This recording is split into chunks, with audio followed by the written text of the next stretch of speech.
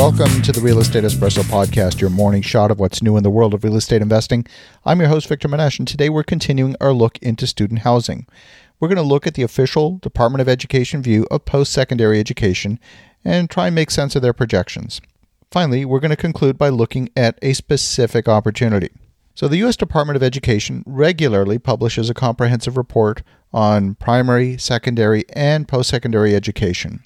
And their most recent report forecasts a growth of 14% in enrollment from 2013 all the way through 2024. However, that report ignores the actual fact that enrollment has declined for nearly 6 straight years in a row since the peak in 2011.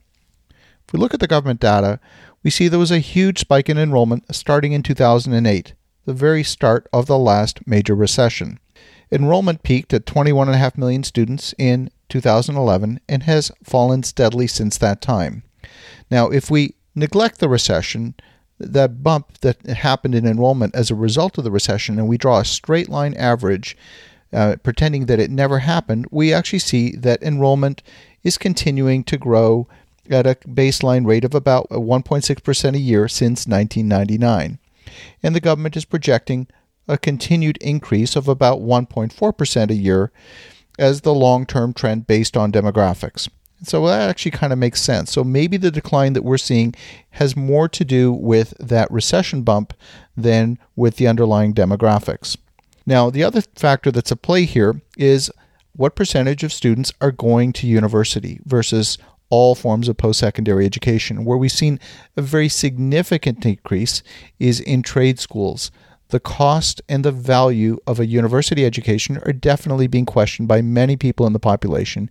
We've seen a dramatic increase in both the number of students attending trade schools as well as the number of trade schools that are opening up. So let's look a little bit deeper into some of the numbers. The breakdown of university students in full-time versus part-time education hasn't changed much over the past decade. About 62% of students are in full-time programs and 38% in part-time programs. And that's important because part-time students don't tend to rent student housing. They tend to live at home with parents or have a full-time job. Part-time students tend to have their lives more centered around their job than school. And so when you evaluate housing requirements, I encourage you to ignore the part-time student numbers. They're not your clients. Next, let's take a look at women versus men. Women make up a higher percentage of university students than men. 60% are women and 40% are men. That hasn't changed very much over the last decade either. So if you are targeting a specific group, potentially you may want to target women and offer women-only facilities, women-only buildings. Again, something to consider. Let's look at postgraduate students.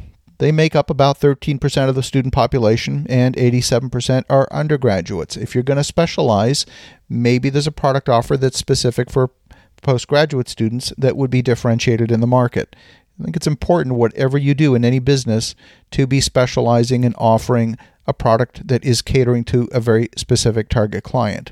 It's also important to note that the government enrollment projections don't take into account any of the factors like the cost of a college education, the value of the education, and the impact of distant learning technologies that certainly have seen a very significant increase in online courses. So this will have a big impact on the actual demand for student housing. They also don't take into account foreign students, another factor to consider. So as I mentioned before, the biggest change has been in for-profit trade schools. Now, if you look at the public institutions and the nonprofit universities, those numbers haven't changed at all in the last decade. However, we've seen over 900 new for-profit trade schools enter the market across the country. That's fairly significant. Now, traditional universities have made fairly large investments in student housing. The community colleges and trade schools have been much slower to invest or even pay any attention to the need for student housing. I'll give you a very specific example. Let's look at Collin County College. And this is a community college located in the north end of Dallas. It's spread out over 3 campuses. It's grown to the point of having now over 50,000 students. They're located in communities like Allen and McKinney, and they have absolutely zero student housing. You heard me right, zero. The smallest campus in McKinney has 13,000 students. And while there is developable land nearby, the college itself doesn't have enough land to start developing student housing of their own. If you do a search, you'll discover that there are some multifamily complexes that do advertise to students, but in reality, there's nothing specifically targeting students. I believe this is where the greatest opportunity lies in student housing. It's in these trade schools and community colleges that have not paid any attention to student housing. Many of them have started to attract foreign students who are looking to develop a career, a trade, potentially in the United States, and have come to those colleges specifically to try and get a trade certificate.